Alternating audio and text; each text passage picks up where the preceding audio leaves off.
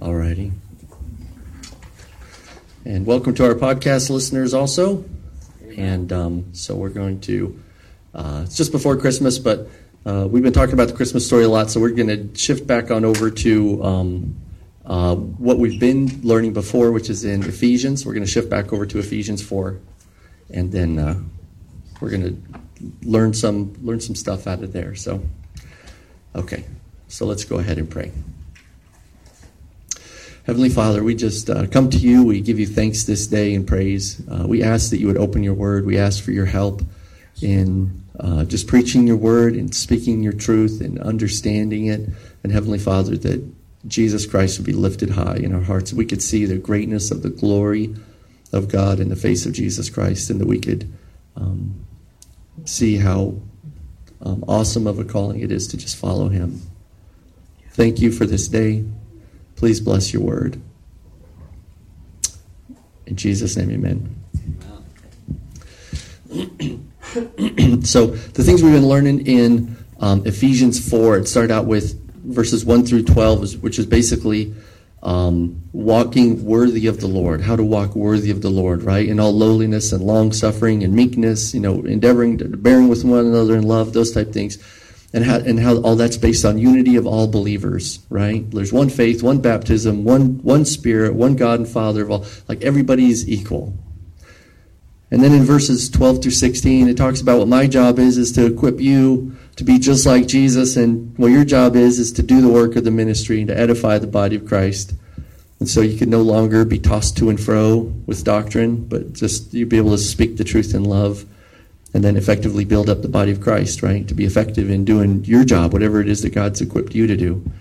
And so now we're going to take a look at verses 17 through, I think we're going to get through all the way through 32. So we'll go ahead and read them, and then we'll kind of dissect them a little bit. Okay. So we'll go verses 17 through 24, and then we'll talk about those, and then we'll move on from there. So Ephesians 4:17.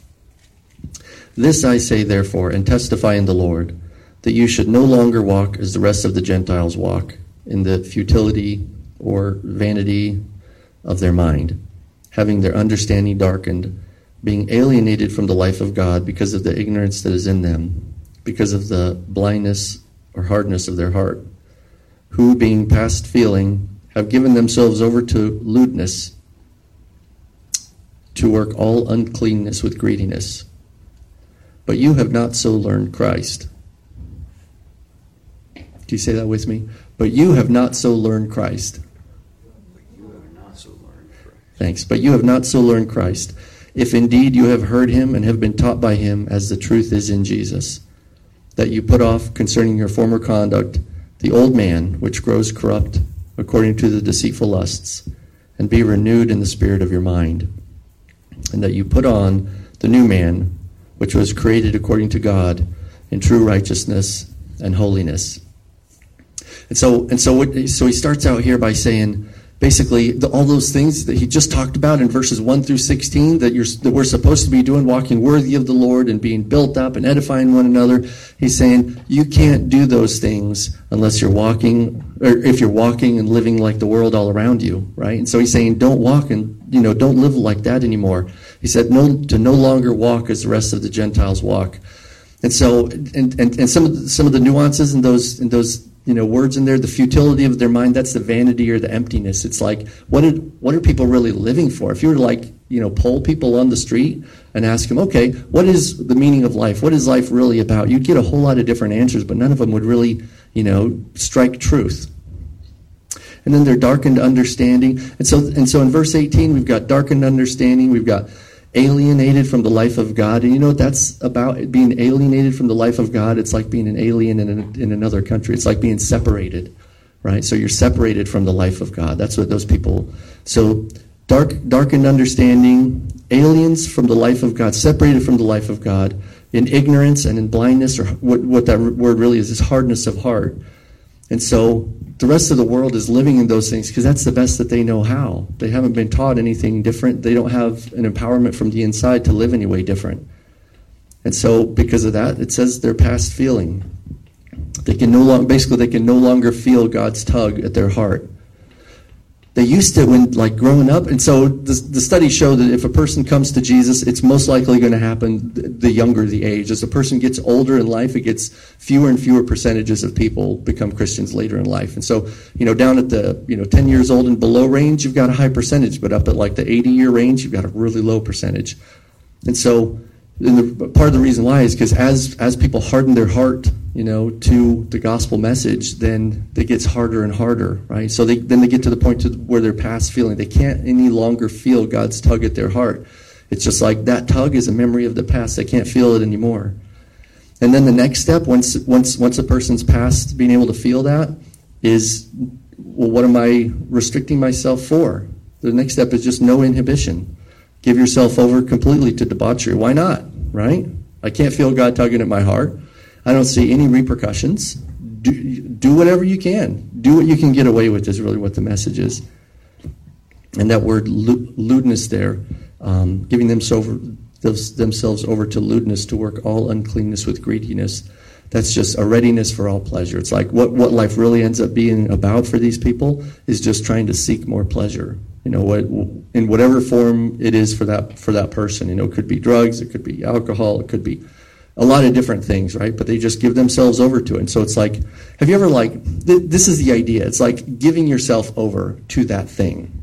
That's a pretty big step. It's like, I don't want control of myself anymore. I'm going to give myself to that thing and let that thing control me because I enjoy the pleasure that comes out of it. And that's when somebody quits resisting. That's what happens. And so really what's going on with that is spiritual stuff. So spirits really are real. There's the Holy Spirit, and there's also evil spirits, right? And so it's kind of like this. So these spiritual beings, you can't see them, but they are all around. And so they kind of need somebody to inhabit. They need a host to act out what they want to act out. Like, I'll give you an example. In Mark 5, there's a demon-possessed man, and he was cutting himself with stones and crying out, right? So he had a spirit of suicide. That's why he was cutting himself with stones. He was trying to commit suicide, right? But at the same time, he was crying out because he really wanted help, but he couldn't seem to find somebody to help him. But he was acting out. The spirit was inside him, acting out the spirit of suicide, trying to kill himself. But at the same time, he was crying out. So Jesus heard that cry from across the sea, and he came over just for that one man, just to cast the demon out of that man because he was crying out for help.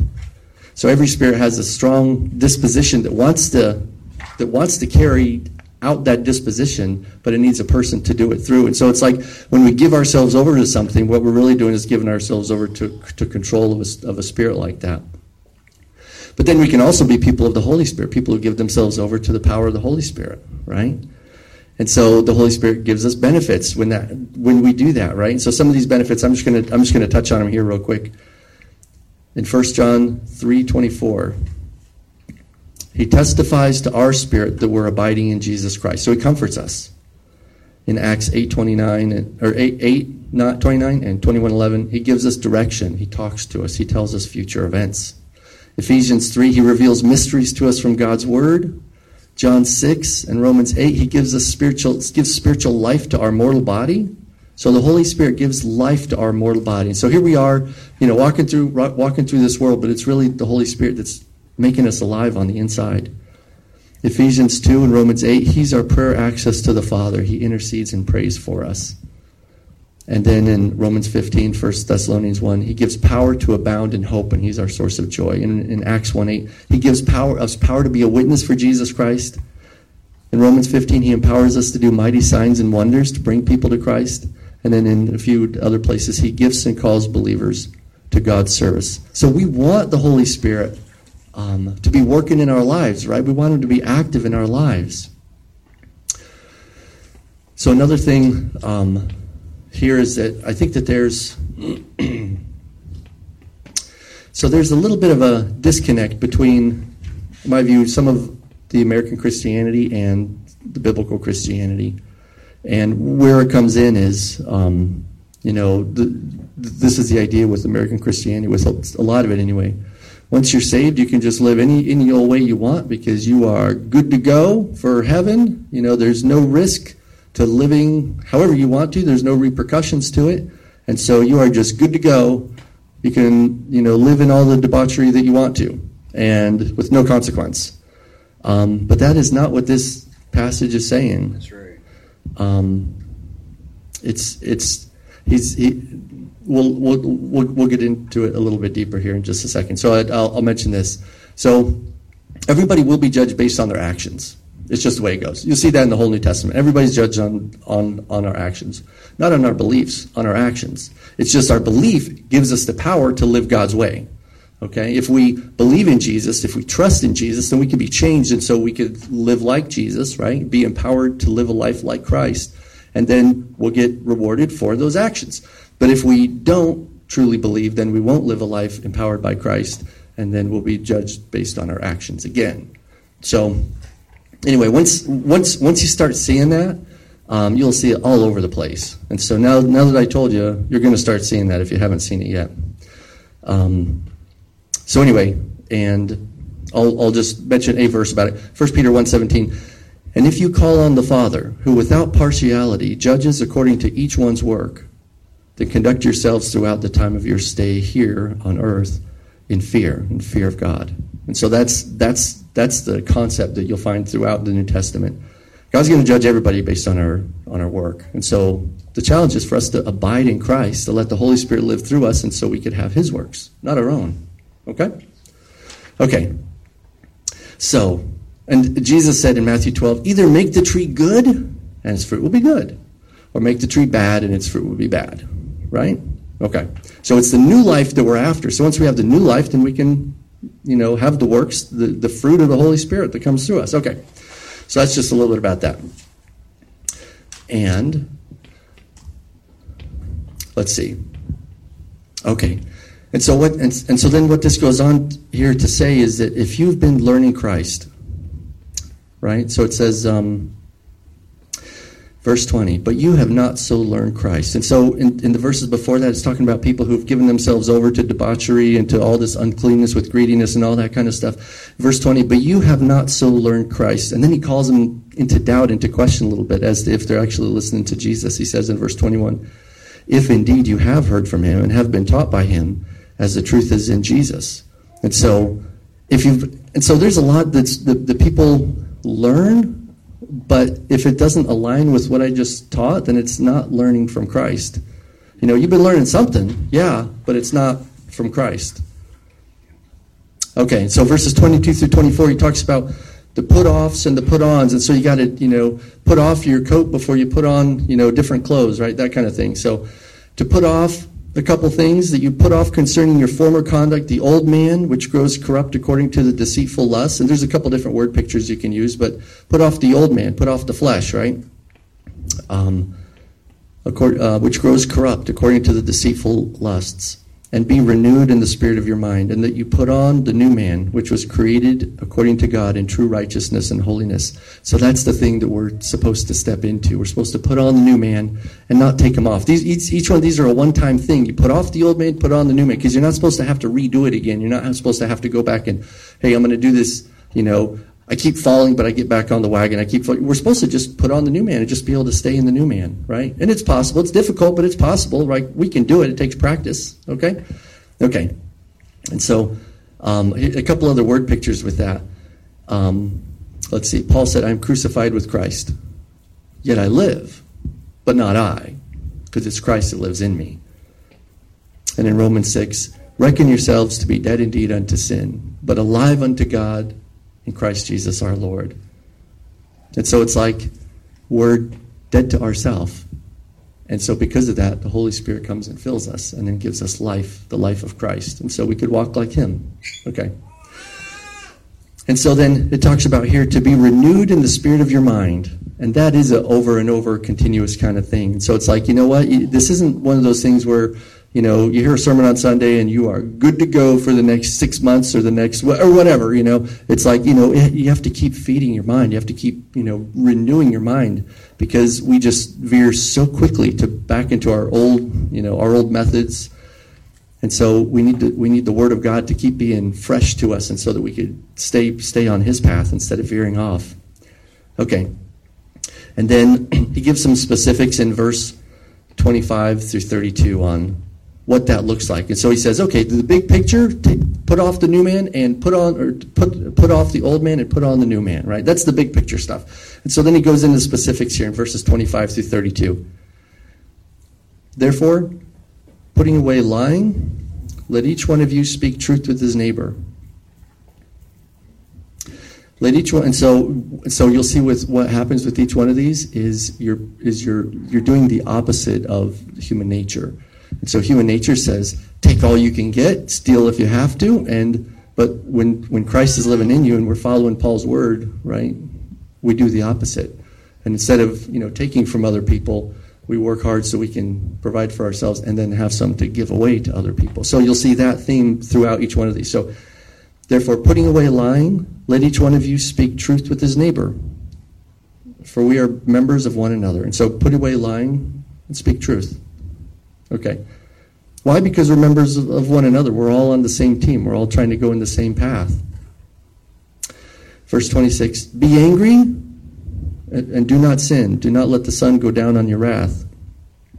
And so anger, it happens, but you know what? You got to put it away. Don't let it fester. Don't let it stay.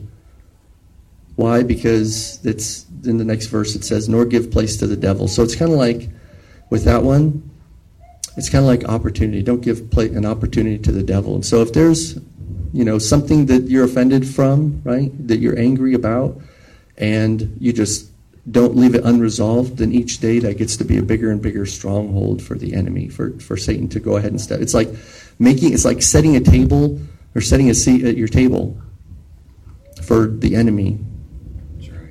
Right? Don't give place to the devil. Because if we let that, anger abide, then we're setting a place for him to just come and stay. So don't do that.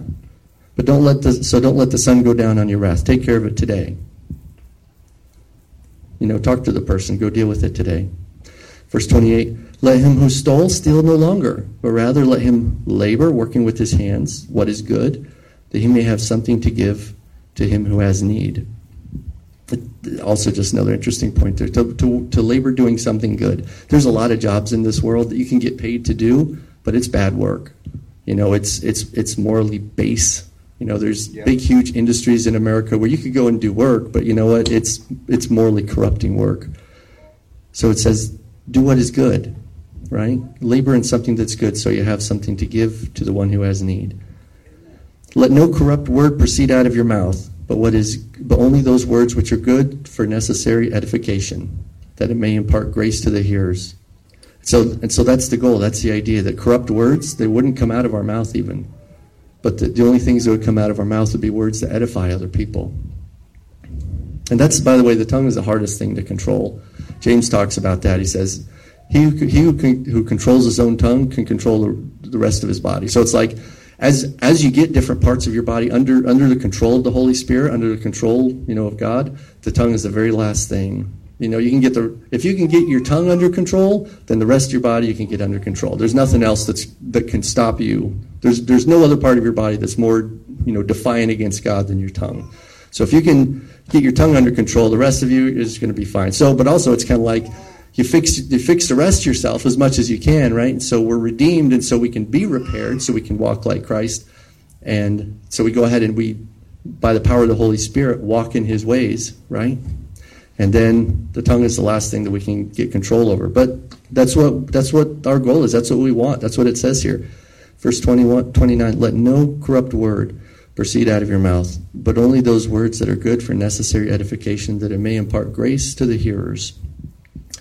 And verse 30, and do not grieve the Holy Spirit of God, by whom you were sealed for the day of redemption.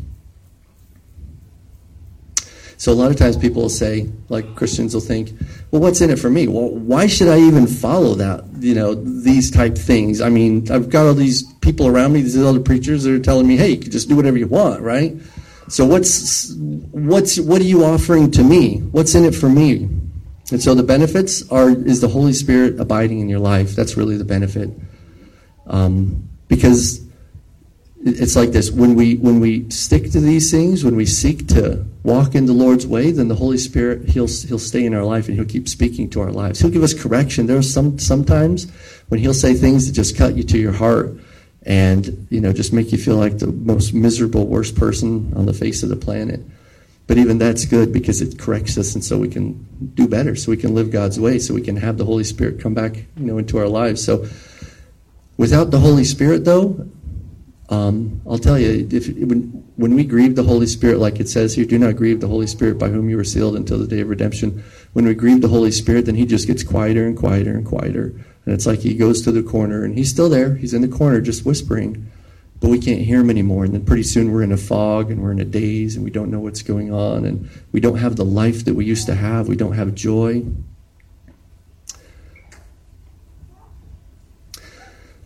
So another verse about, choosing God's ways is, reckon yourself to be dead indeed to sin, but alive to God in Christ Jesus our Lord. So reckon yourselves. It's a choice that we make, right? Okay. And so what Paul's saying is, if you have learned from Christ, then you'll recognize that these things that I'm saying are the truth. And so there's a lot of people that hear these words, but they just choose to not receive them, right? So Jesus said, why do you call me Lord, Lord, but not do the things that I say? But if we've heard from Christ, if we can hear from Christ, then these words, these things will ring true in our hearts, and they'll also show us like the difference between where we're living right now, like our shortcomings. And so where we need to work at, what we need to bring into submission to God. And so when we do those things, what's the benefit for us? It's the Holy Spirit's presence in our life. It's the Holy Spirit testifying that we're abiding in Christ. We talked about this. Him giving us direction. Him teaching us His Word, telling us what's going to happen in the future, prophetic, right? Revealing mysteries to us from God's Word and giving us spiritual life. Strengthening us with might on the inside. And He's our prayer access to the Father, our source of joy, our power to be a witness and to do signs and miracles for Him. And then He chooses gifts for people who follow Christ. And so He's the one who gives the gifts. So anyway, don't grieve the Holy Spirit of God by whom you were sealed for the day of redemption. Because if we live like the rest of the world around us, then we'll be grieving the Holy Spirit. And then Paul just continues here in verse 31. Let all bitterness, wrath, anger, clamor, and evil speaking be put away from you with all malice. And be kind to one another, tender-hearted, forgiving one another, even as God in Christ forgave you. And so if you've heard from Christ, or you can hear Christ, then you'll follow these words. So I'd say, okay, and during the month of January, we're going to be talking more about that. What we're going to do is we're going to get on a church-wide Bible reading program. So it'll be chronological, and we'll start in January, and then we'll just go through the whole year, so through the Bible in 1 year. And so that way we could just immerse ourselves in what God says and what God's Word is, and we could maybe see the difference between other messages that are out there, because God's message, is the message, but there's a lot of other people talking out there. And so I'd like to just mention maybe something else here too, about the people who contradict Jesus' teachings. There's, it's so often where you hear somebody, a preacher, teacher, whatever, say, so Jesus said blah, blah, blah, blah, blah, but what he actually meant was contradict, contradict, contradict. And then they just undo what Jesus just said. Yeah. That's a big problem in American Christianity. So just concerning this whole thing about living like Christ, right? About the doctrine of Christ, which is the doctrine that Christ brings. Okay, so I'm going to read this to you. This is in 2 John verses 7 through 11. Feel free to go ahead and jump there if you have your Bible. Okay. 2 John verses 7 through 11. And this is something that God showed me about a year ago, I guess, and it was just pretty powerful for me. So it says, "For many deceivers have gone out into the world who do not confess Jesus Christ as coming in the flesh. This is a deceiver and an antichrist. Look to yourselves that we do not lose those things that we worked for, but that we may receive a full reward." And so this is the part here. "Whoever transgresses and does not abide in the doctrine that Christ brings does not have God. He who abides in the doctrine of Christ has both the Father and the Son. If anyone comes to you and does not bring this doctrine, do not receive him into your house, nor greet him, for he who greets him shares in his evil deeds. And so there's whole seminaries that are built on the concept that, just believe, but you can't follow. But Jesus says, why do you call me Lord, Lord, but don't do the things I say? He's saying, follow. His message over and over is follow me, follow me, follow me. And so one of them's right and one of them's wrong. And what 1st or 2nd John here is saying is, when somebody comes to you and says, look, you don't have to follow Jesus, just believe in him. But, to actually do what Jesus said, don't do that. When somebody brings that doctrine, 2nd John says, don't receive them, don't bring them, don't greet them, don't bring them into your house, for he who greets him shares in his evil deeds. So that includes, don't buy their books, don't listen to their radio, shows or their podcast sermons.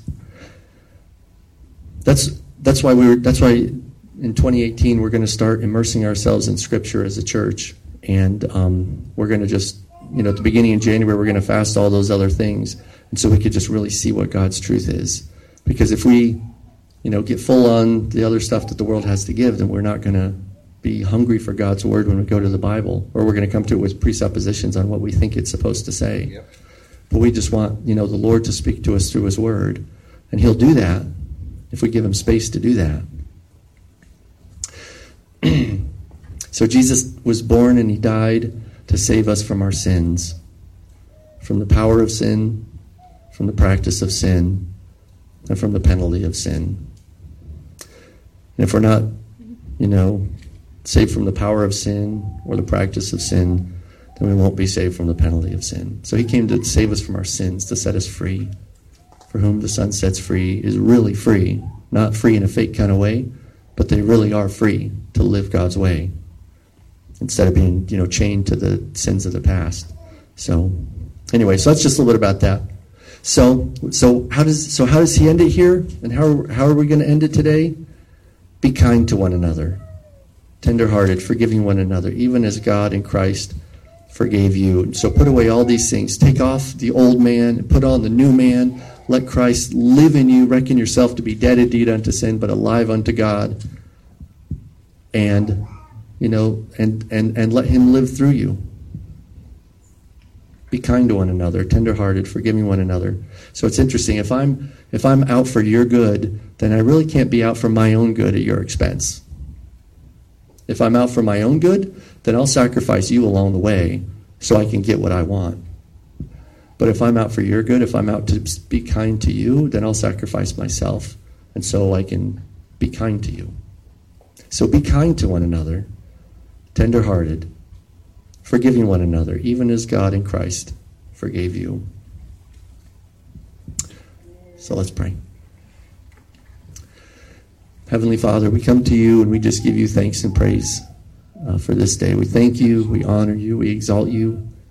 Thank you for sending your Son, Jesus, to be born in a manger, just a lowly place, and so people like us could find him.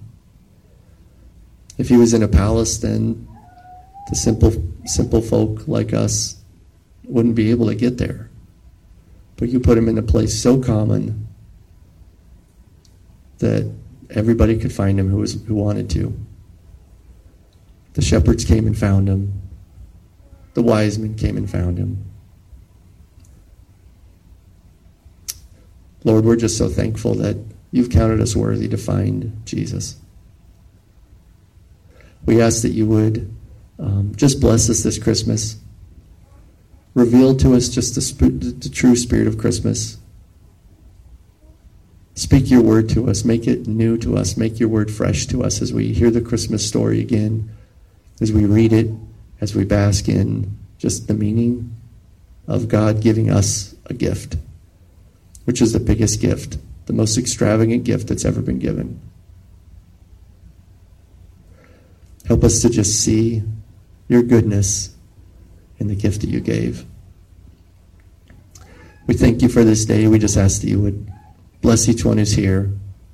That you'd lead us in your ways. That you'd teach us your truth. Yes, Lord. Give us eyes to see. Give us ears to hear. We ask that you would bless our Christmas Eve service here tomorrow night.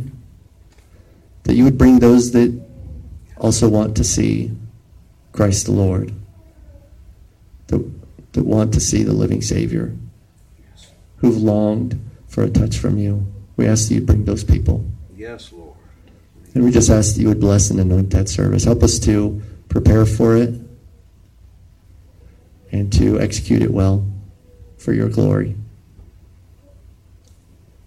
And Father, just help us to reach this city. Yes, Lord. Give us strategies. Give us insight. Give us wisdom. Give us resources. Give us capacity to be able to proclaim Jesus Christ to the capital region.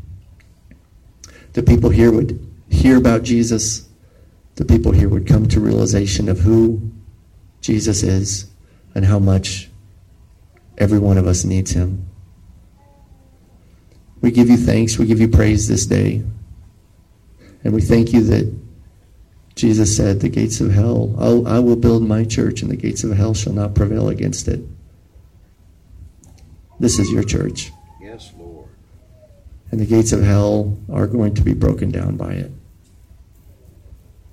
So, Heavenly Father, give us the strength to break those gates down. And so the captives could be set free.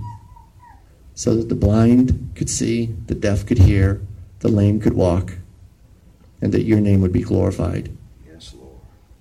Don't give up on this city, Heavenly Father. Give us strength here. Help us to reach this city. Yes. Bless us each day. Bless this people as we go. And we love you in Jesus' name, amen. Amen.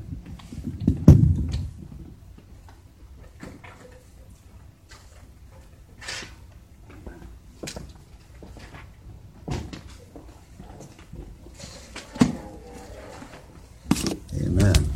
I'd like to sing a song for you.